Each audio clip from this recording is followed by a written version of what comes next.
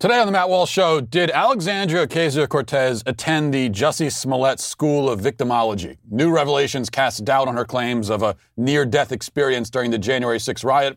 Also, 5 headlines, including John Kerry explaining why he has to travel by private jet to save the planet. It all works somehow. We'll find out how. And the news media is horrified and scandalized by a grocery store in Florida where people aren't wearing a mask, if you can imagine. And in our daily cancellation, we will contend with the ACLU's attempt to debunk biological science. Is biology canceled or is the ACLU canceled? We'll find out today. That and much more on the Matt Walsh Show.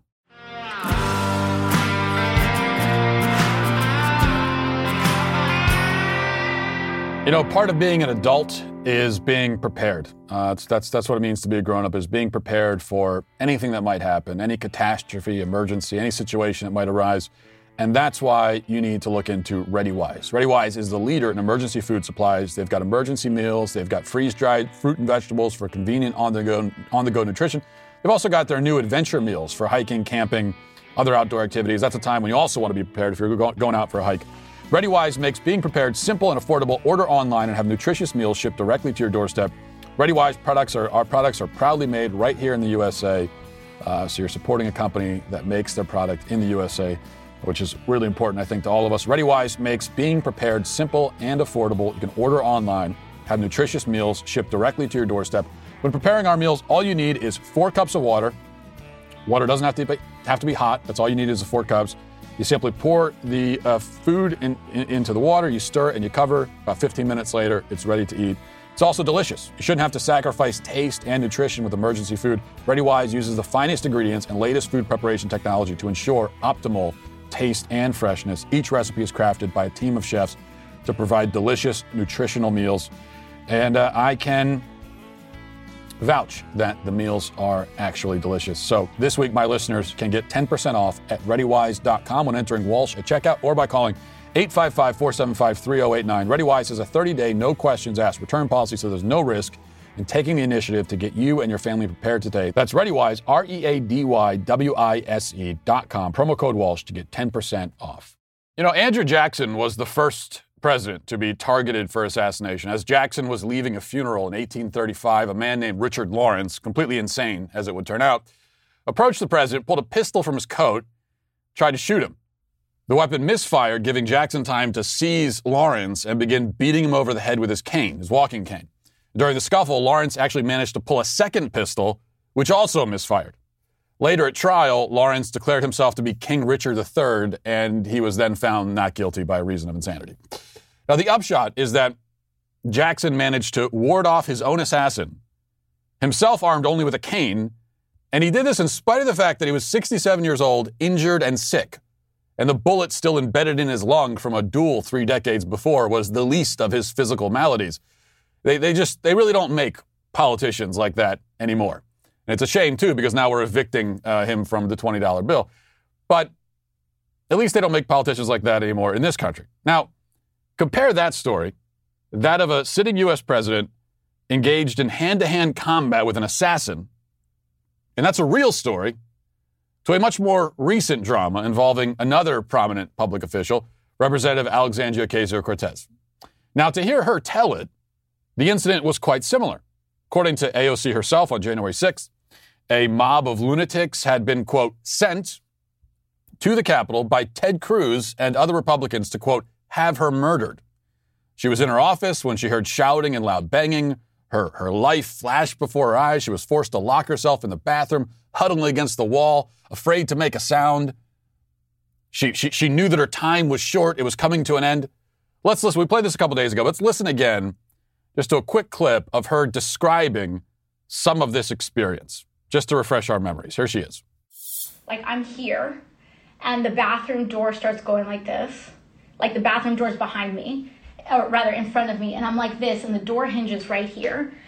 And I just hear, where is she? Where is she? And this was the moment where I thought everything was over. And the weird thing about moments like these is that you lose all sense of time.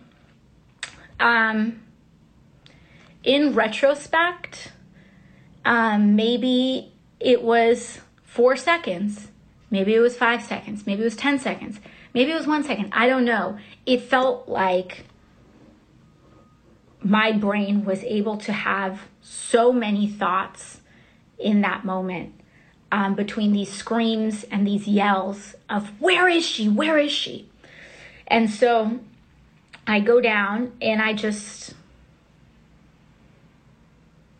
thought I was going to die.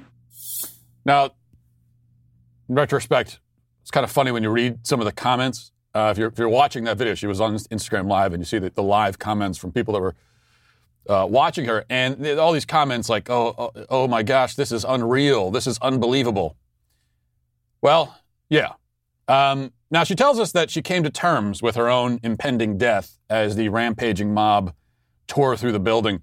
One sort of imagines the scene from Lord of the Rings when the orc army is trying to break down the door to the fortress as Pippin and Gandalf sit there on the other side, awaiting the end. Death is just another path, Gandalf says calmly. AOC's tale is supposed to have a similar sort of feel, right? She says that she managed to achieve a certain inner resolve and peace as she was facing her demise when she realized that her work would be carried on by those who come after her. And yes, she really said that. Then a Capitol police officer barrels through the door. But she still wasn't safe. Something wasn't right, she tells us. Was he there to protect her? Or was he an undercover agent working for the other side? His facial expressions, his unpleasant bedside manner made her wonder. So she prepared to fight him off if need be. Even now, she still isn't sure if he was one of the good guys or not, even though he came to protect her. She's still not sure.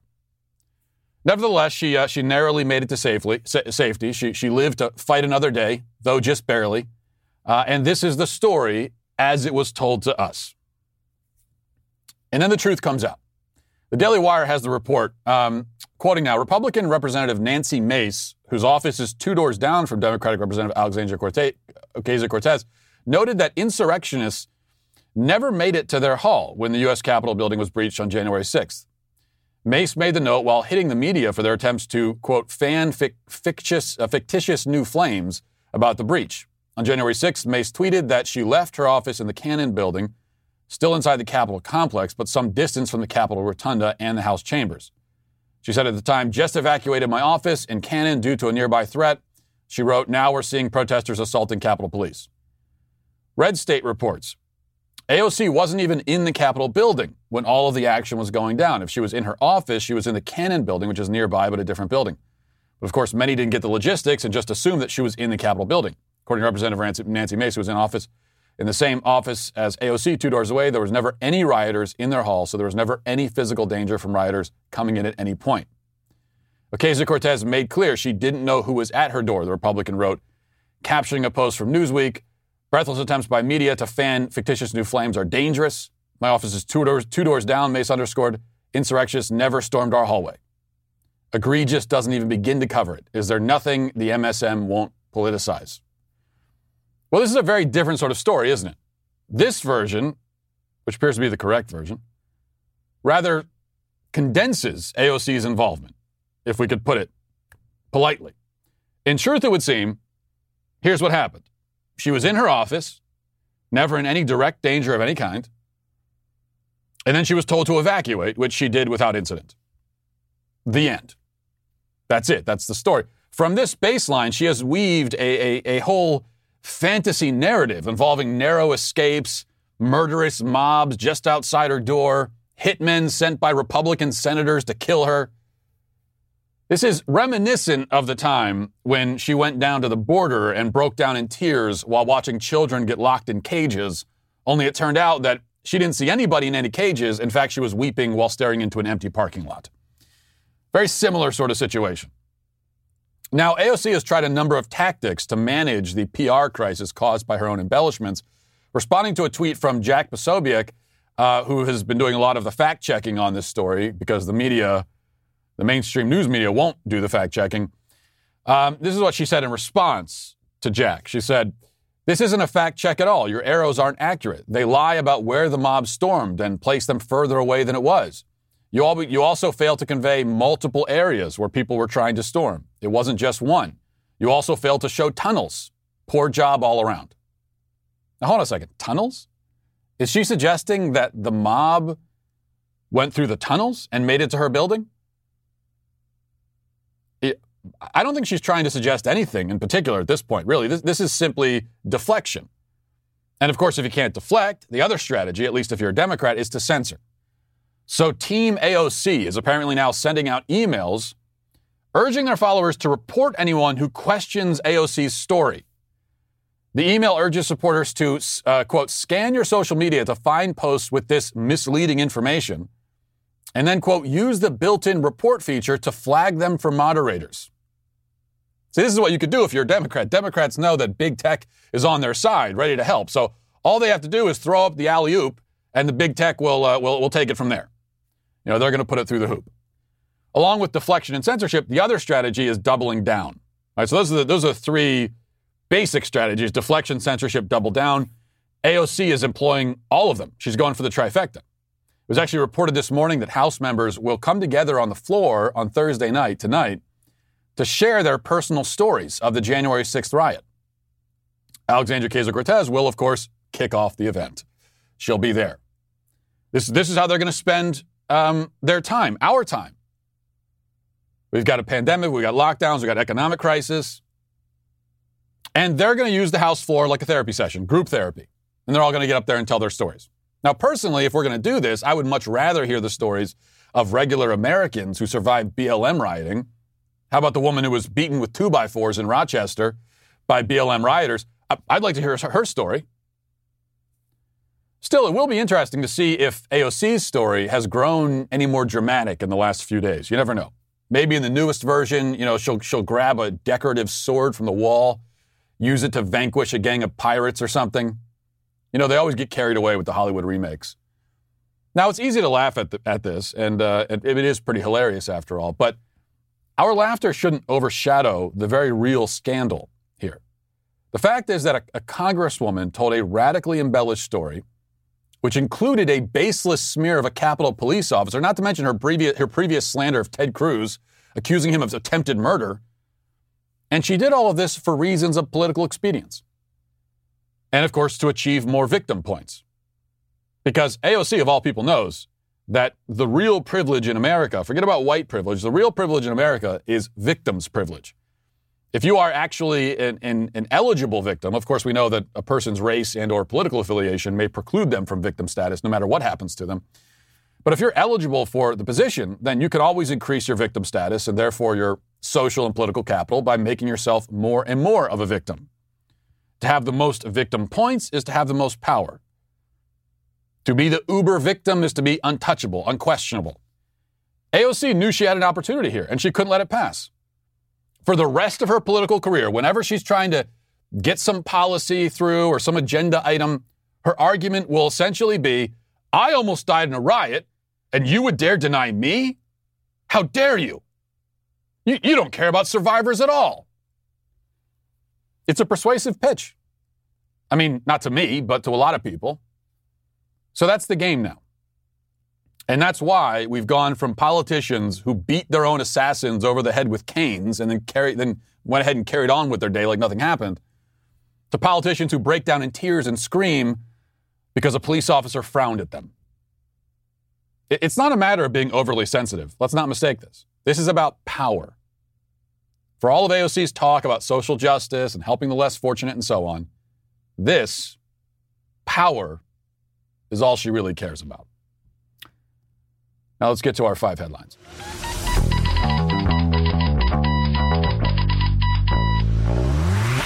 I just saw this tweet from Mayor de Blasio in New York. And I thought this was funny because this is his tweet. He's linking to an article. I think it's a Bloomberg article. But his caption says, move over Austin because, as the song says, if you can make it here, you can make it anywhere. And it's easier than ever for young dreamers to make it in the greatest city in the world. So he's talking about New York, obviously, and he's encouraging people to come to New York. And as the mayor of the city, it's part of his job is to try to get people to come move there. But he can't even do that right. This guy is such an incompetent boob that he can't even do that right. If you can make it here, you can make it anywhere. That's supposed to be a sales pitch for the city? Because can't you invert that and say what you're actually saying is it's harder to make it here than anywhere else? That's your pitch? Because I could say that about like living inside a volcano. If you can make it inside a volcano, then you can make it anywhere. If you can make it in the Amazon rainforest, then you can make it anywhere. That's probably true, but it's not going to be my first choice, though. I'd rather go to the places that are easier to make it.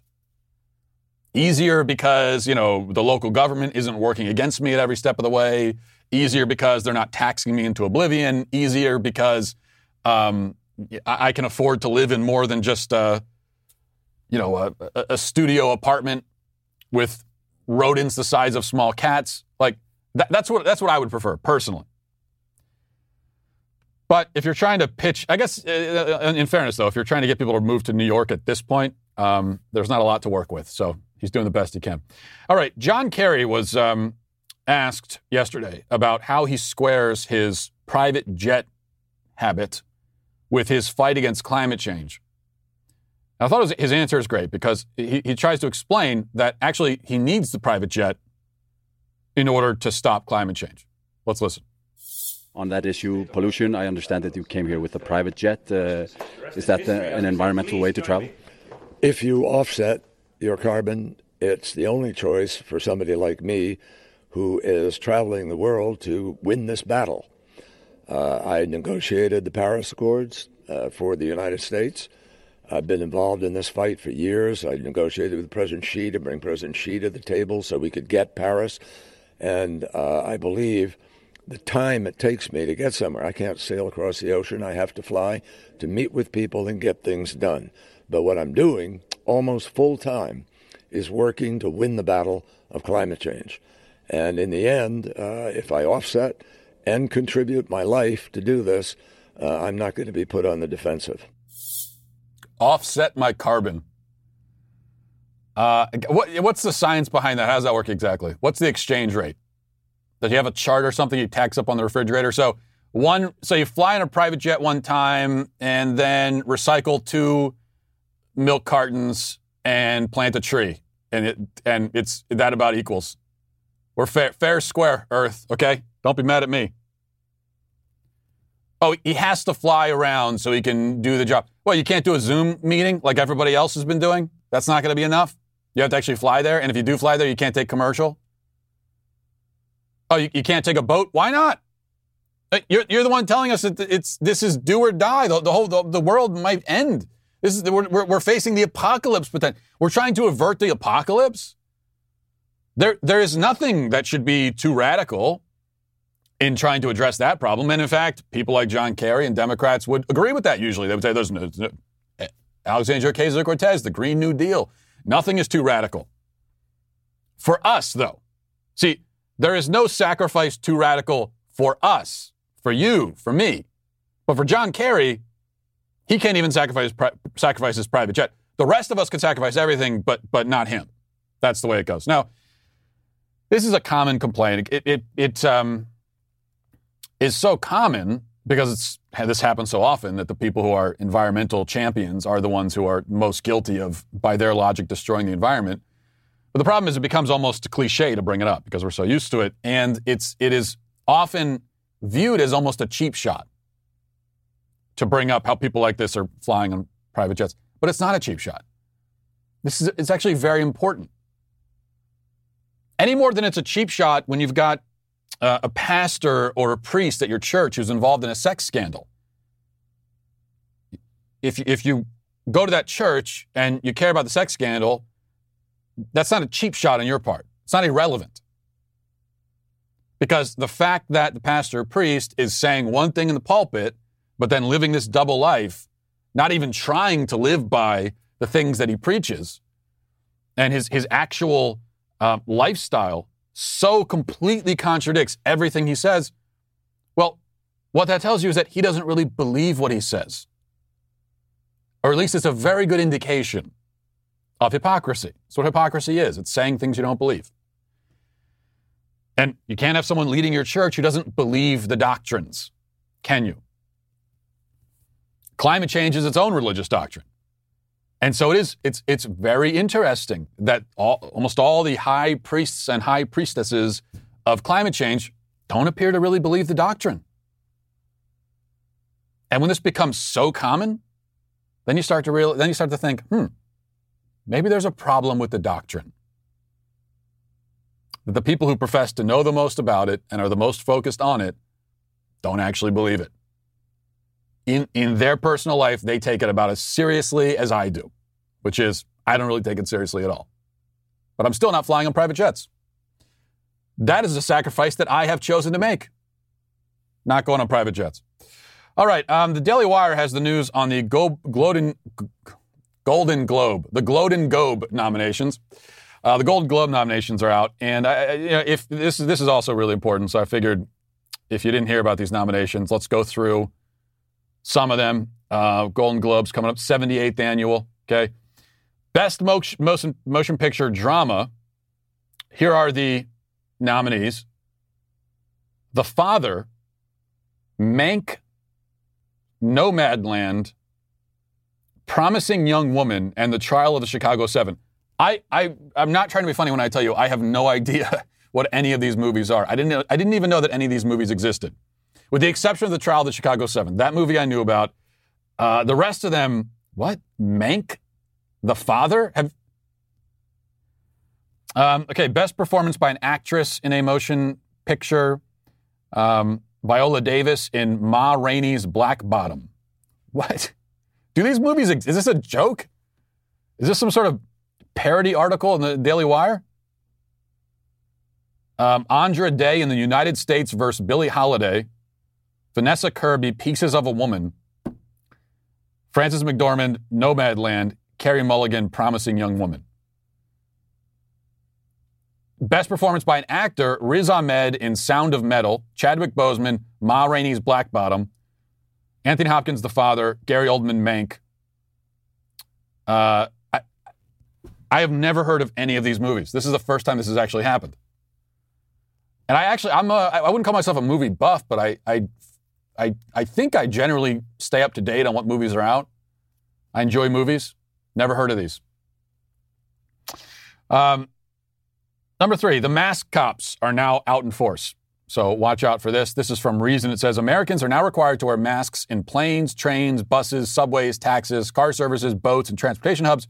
Per a new order from the CDC, masks must be of a style approved by the federal government, must fit properly. Failure to comply will result in being prohibited from traveling, booted from the transit in question. Hopefully, if you're on a plane, you won't be booted mid-flight, but who knows? And potential criminal penalties. The order will be enforced by the TSA, of course, and other federal authorities, as well as state and local officials. This is what they're going to be focused on, is if you're wearing a mask. Now, speaking of masks, though, I wanted to play this for you. CNBC had a shocking report, at least they're shocked by it, about people at a grocery store not wearing a mask. This is one grocery store down in Florida somewhere. People aren't wearing a mask, and this made headline news at CNBC. Let's watch. You know, we all fantasize about a time when we won't have to wear the masks anymore. It's not now. But some at a supermarket in Florida appear to have decided that the time is now. Look at this. This was the scene at Oaks Farm Seed and to Table Market in Naples today. NBC's Sam Brock took this video, which went viral. It looks like it was taken pre-pandemic, right? Most customers and employees not wearing masks at all. The store's policy includes mask exemption guidelines. The sign says if you have a medical condition that you don't have to wear a mask, and nobody inside will ask about medical conditions, so masks are not enforced. The owner told Sam Brock this when questioned about the policy. Is your position then about medical exemptions, or is it about the fact that you don't think masks work and that the virus is not a real thing? I know that the masks don't work, and I know that the virus has not killed 400,000 people in this country. That's total hogwash. Florida does not have a mask mandate, but masks do work. The science is crystal clear. In July, the CDC director said the United States could get COVID under control in 4 to 8 weeks if we would only all wear masks. Shocking. Horrifying. The only thing that's horrifying is that I wish I had a place like that where I live.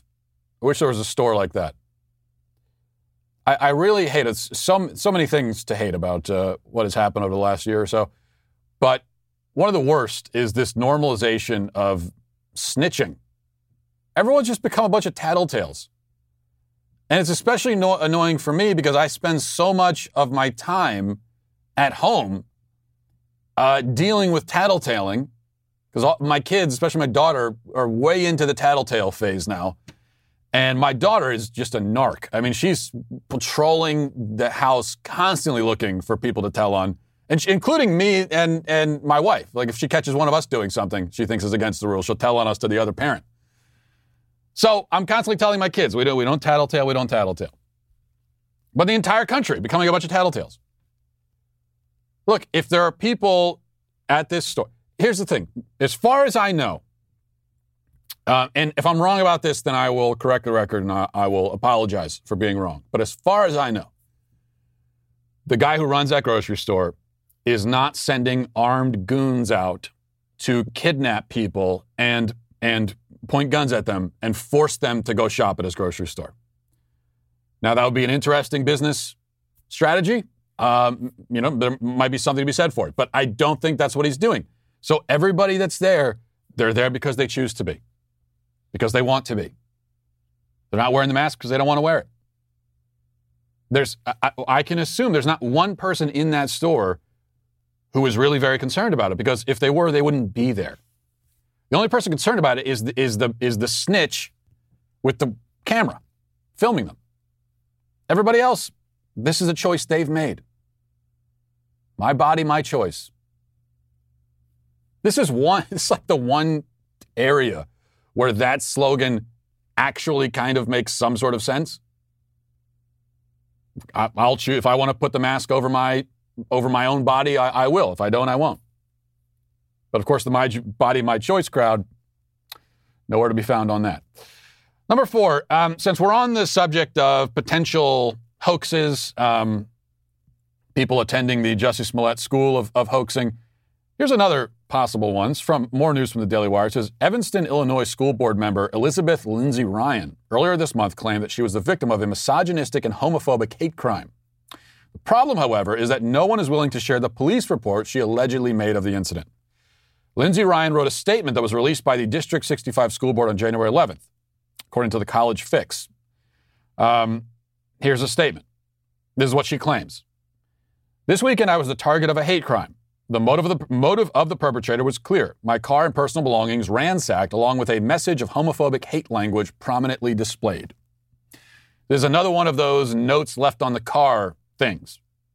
Now, you can't help but notice that, like, every single time, this is a hoax. Has there been, in the last 20 years, one time when there was a hateful note left on someone's car and it was authentic? I would have to assume that it actually has happened a few times, just the law of averages, but I can't think of one. All the ones that come to mind were fake. Anyway, so this is what she says. She says there was nothing stolen. This wasn't a burglary. It was the intent to terrorize. While this experience was both heartbreaking and terrifying for my family, it's a result of white supremacy colluding with misogyny and homophobia to inflict the most harm possible. While homophobia was utilized in an attempt to silence me, it is not working in isolation. It's part of a greater collaboration to derail my commitment to racial equity. I feel compelled to join board leadership in issuing a message to our community that offers important context for this occurrence. Okay, and they're making hay with this, and she's a victim, and so on and so forth. And if it really happened, then she is a victim of someone being very nasty to her.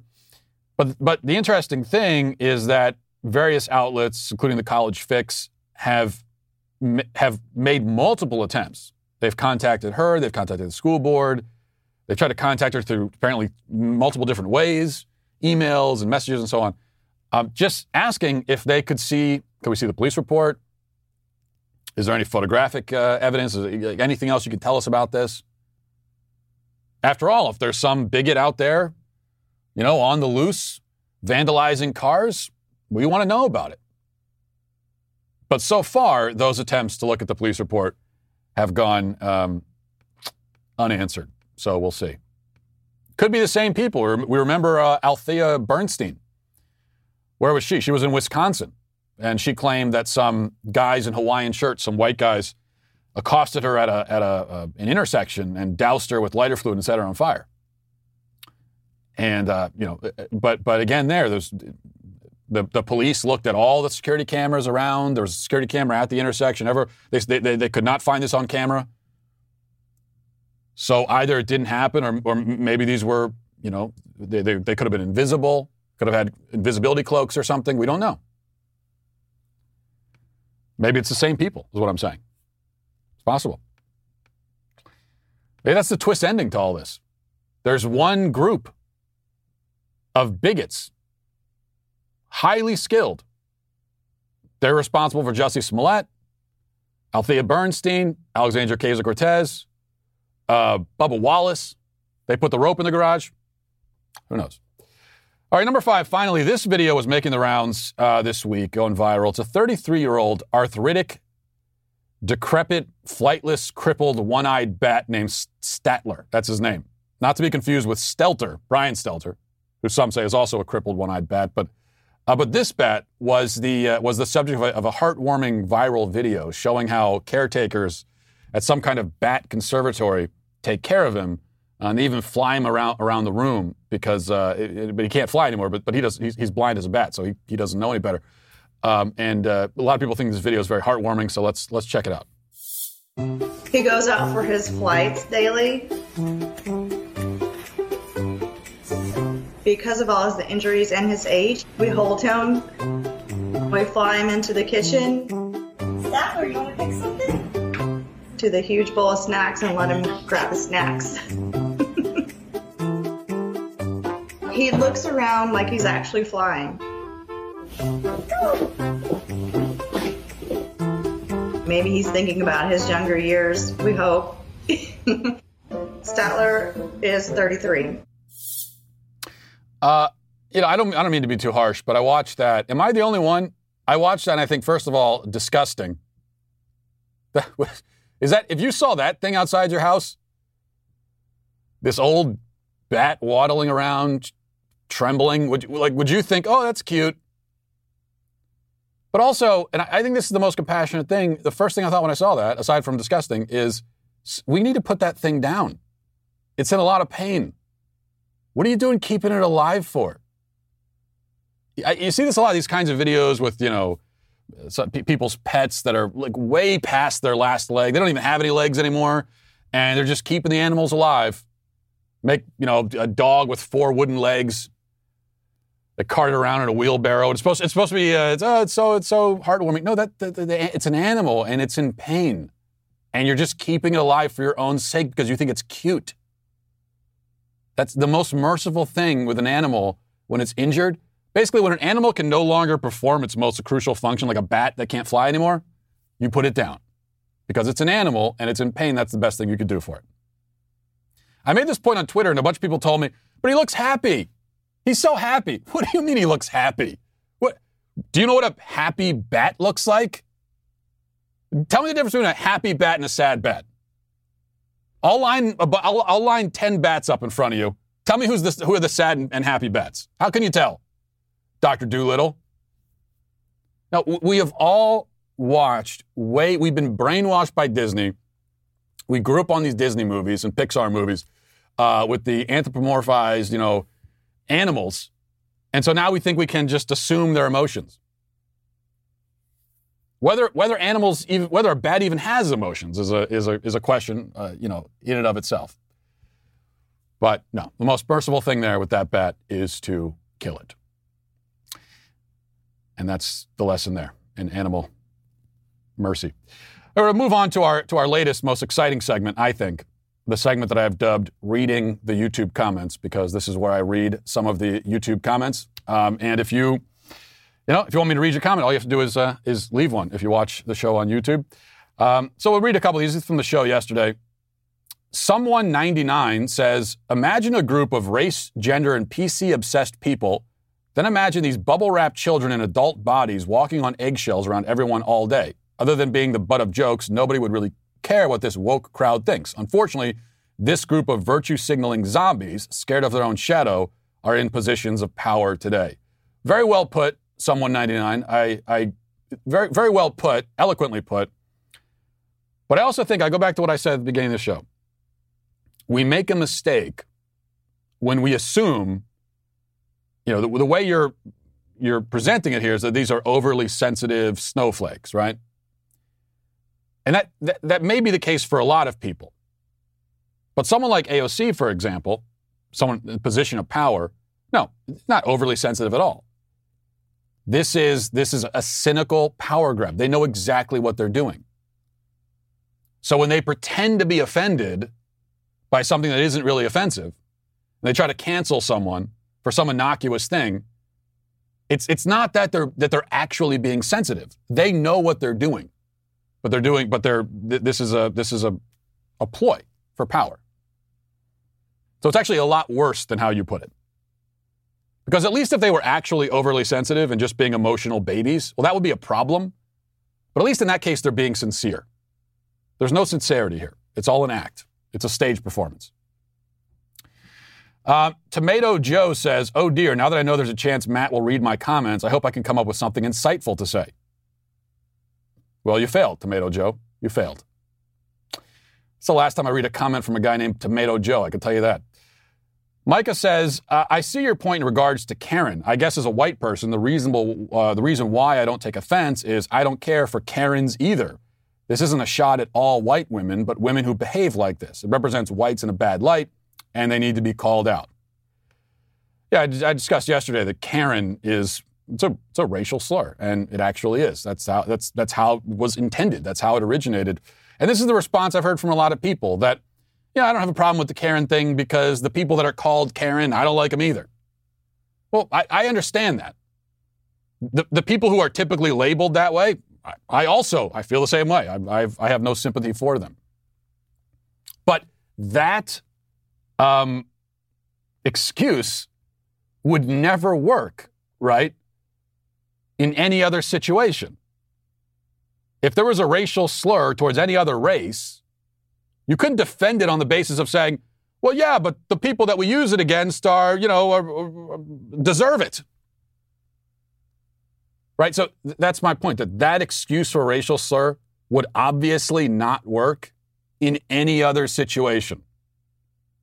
Or if you called a non-white person some kind of racial slur and you got called out for it, you wouldn't be able to say in your defense, okay, but that person's a jerk, even if they were being a jerk. Because the response is going to be, okay, but that doesn't excuse using a racial slur. And so all I'm saying is that exact same logic should apply here. That's all. Justine says, I knew this would be a problem when hate crimes became a big deal. There was never a need for that label. If the activity was criminal, then fine, it's a crime. But hate itself is not a crime, and no one can actually determine if another person hates something. Yeah, it's exactly the problem. And that's why I said, conservatives made a big mistake by basically going along with the hate crime designation. Oftentimes conservatives will use it themselves.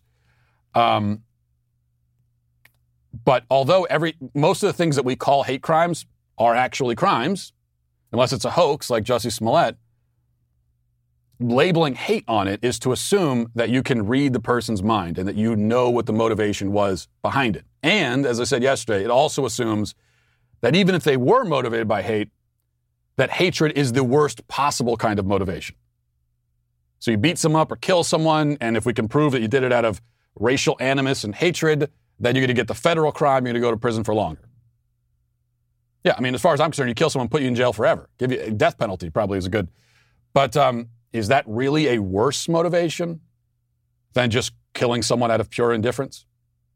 Or killing someone because you want their money? Now, what about you kill someone because you want to steal their shoes or you want to steal $15 from their wallet? It's not that you hate them, it's just that their life means nothing to you one way or another. I would argue that is at least as bad as hate, if not a lot worse. So those are the comments. And again, if you want to chime in, you could always leave a comment on YouTube. Unless you're obscenely, ridiculously wealthy and you can afford to fly the private jets around, then I'm sure you've had the experience like we all have of just struggling to stay ahead, just keep your head above water with your finances. That's something a lot of us have dealt with.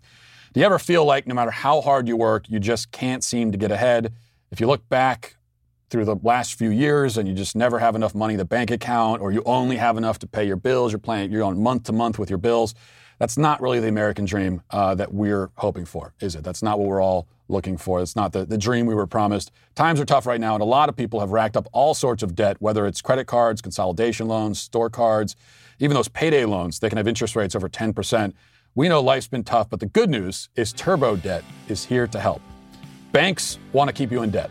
That's the dirty secret, not much of a secret. They only make money when you pay interest, so they're interested in you being in debt. Almost 70% of Americans die with credit card debt and no money in the bank. You don't want to be in that position.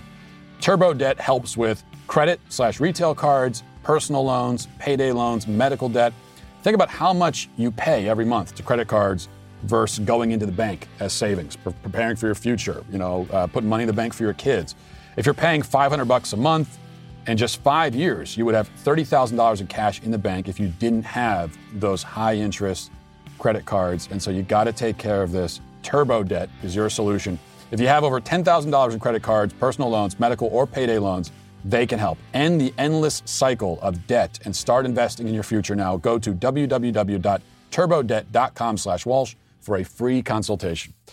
And if you haven't done this yet, put this on your to-do list as well. Go to dailywire.com and become a member now. You can get 25% off. We still have this deal going. It's not going to go forever. You can use promo code RHF to get 25% off. And if you're using that RHF promo code, it means you're also getting a chance to watch Run, Hide, Fight, which is our new movie. It's our first movie, our first foray into, making culture, making entertainment. And it's a movie that people love. 2,000 positive reviews on Rotten Tomatoes, 93%. You can go look for yourself. This is your last chance to take advantage of this deal. So use promo code RHF to get 25% off your membership at Daily Wire. Join us in this cultural fight today. Now let's get to our daily cancellation. Today we're canceling the ACLU, and not for the first time, I'm sure. Not for the last either. But before we talk about the ACLU, what it's done to get itself canceled again, I want to play a related clip. This is not someone from the ACLU, but this is Biden's pick for Education Secretary. Miguel Cardona is his name. And here he is being questioned recently by Rand Paul about the issue of trans people in sports. This is what he said. What do you think in general about boys running in girls' track meets like they've been doing in Connecticut? I think that it's critically important that education systems and educators respect the rights of all students, including students who are transgender, and that they are afforded the opportunities that every other student has to participate in extracurricular activity. Does it bother you that like the top 20% of boys running in track meets beat all of the girls in the state, and that it, would be, completely destroy girls' athletics? The girls are being pushed out. They don't make the finals in the state meet. They don't get college scholarships, that it's really detrimental to girls' sports. Do you worry about having boys running girls' track meets? I recognize and appreciate the concerns and the frustrations that are expressed. I've, as Commissioner of Education, have had conversations with families who have felt the way you just described it, and families of students who are transgender. So I understand that this is a challenge. I look forward to working with you and others to. Do you think it's fair to have boys running in the girls' track meet? I think it's appropriate I think it's the legal responsibility of schools to provide opportunities for students to participate in activities, and this includes students who are transgender. This is the answer of the defense we always hear from public officials who support putting boys in girls' sports. That is, we hear no answer, no defense. There's no cogent argument in favor of it, and they know it. The only possible argument is that it makes the boys feel good to compete against girls, but that's neutralized by the fact that it makes the girls feel not good when boys compete. Now, I would say the girls' feelings outweigh the boys by a considerable margin in this case, but at its worst, at worst, it's kind of a wash. Offsetting penalties, nobody wins on that score. We can't settle the issue based on feelings. We'll have to look at the facts then, the science. And in that realm, there is really no argument to support the left's position. Which brings us to the ACLU.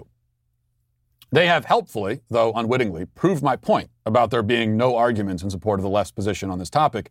In a tweet thread this week, the once respected civil liberties organization, and those days of being respected were long ago indeed, but they attempted to debunk what they call the 4 myths about trans people in sports.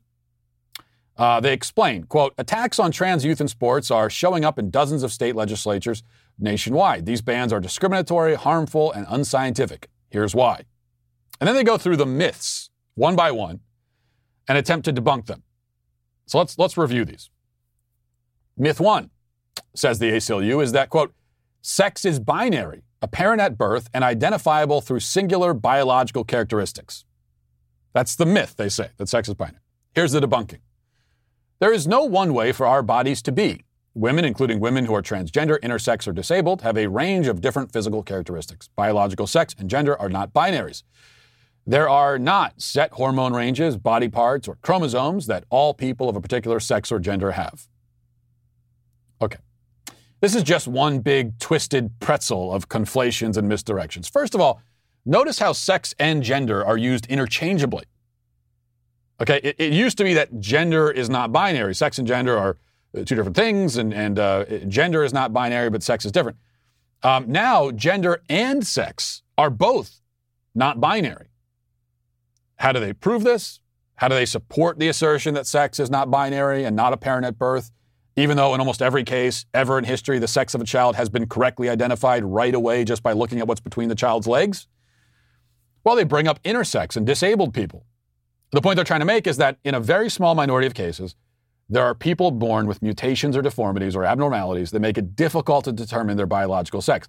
But this does not mean that there is no biological sex or that their sex is something other than male or female. It just makes it harder to tell. And at any rate, this has nothing to do with transgender people. Even if I agree that intersex people are an exception to the sex is binary rule, which I don't, but even if I did, that still would do nothing to help the transgender people who are not intersex. And this is a discussion about trans people, isn't it? So forget about intersex, forget about disabled. Talk just about trans people. If I need to be more specific, non-intersex trans people. What about them? The ACLU continues with myth 2. Trans athletes' physiological characteristics provide an unfair advantage over cis athletes. This, again, is supposed to be a myth. Perhaps next they'll debunk the myth that the sun is hot, that the earth is round, or that horses are mammals, or that gasoline is not a beverage. Maybe these are all myths. Who knows? But here are the facts, as told by the science-denying lunatics at the ACLU. They say, trans athletes vary in athletic ability just like cisgender athletes. In many states, the very same cis girls who have claimed that trans athletes have an unfair advantage have consistently performed as well or better than transgender competitors. That's it. That's all they got. That's all they have to prove that boys don't have a biological advantage over girls in sports.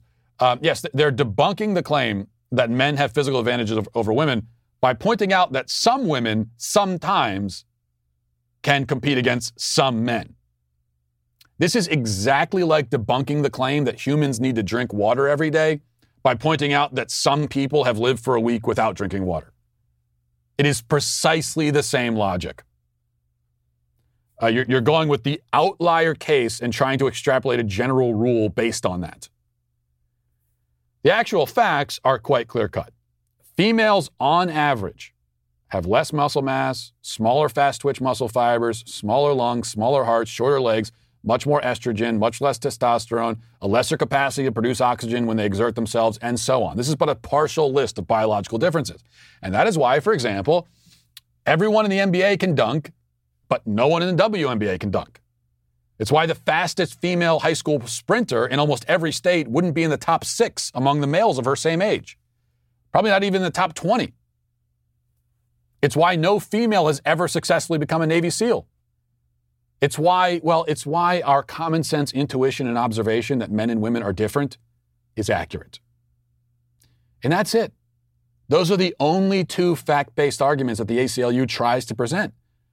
And they're both completely false and delusional and borderline psychotic. The other 2 debunkings have to do, again, with emotional concerns. As for science and facts, this is all they got. Which is to say, they got nothing. And for that reason, they are canceled. But you know what? We're canceled too. All of us in this culture. For allowing this madness to get as far as it has. For failing to take this threat seriously soon enough, which we should have. I mean, there were some of us 5, 6, 7, 8 years ago who were saying, we're going to get to this point, this transgender stuff, this is where we're going.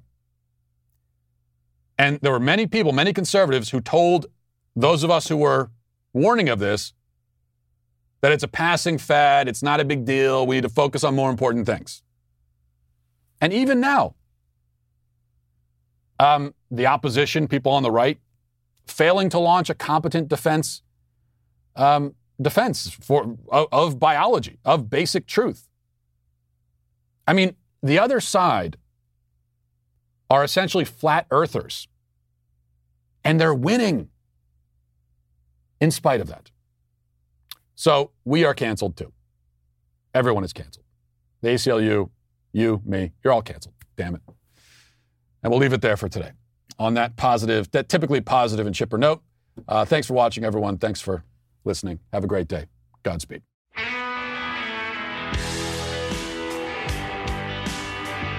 Well, if you enjoyed this episode, don't forget to subscribe. And if you want to help spread the word, please give us a 5-star review. Also, tell your friends to subscribe as well. We're available on Apple Podcasts, Spotify, wherever you listen to podcasts. We're there. Also, be sure to check out the other Daily Wire podcasts, including The Ben Shapiro Show, Michael Knowles Show, The Andrew Klavan Show. Thanks for listening. The Matt Walsh Show is produced by Sean Hampton, executive producer Jeremy Boring. Our supervising producers are Mathis Glover and Robert Sterling. Our technical director is Austin Stevens. Production manager Pavel Vodosky. The show is edited by Danny D'Amico. Our audio is mixed by Mike Coromina. Hair and makeup is done by Nika Geneva. And our production coordinator is McKenna Waters. The Matt Walsh Show is a Daily Wire production. Copyright Daily Wire 2021. John Kerry has no choice but to fly around in private jets. The DOJ encourages Yale to discriminate against white and Asian students, and Marilyn Manson's sex scandal exposes the central political debate of our age. Who'da thunk it? Check it out on The Michael Knowles Show.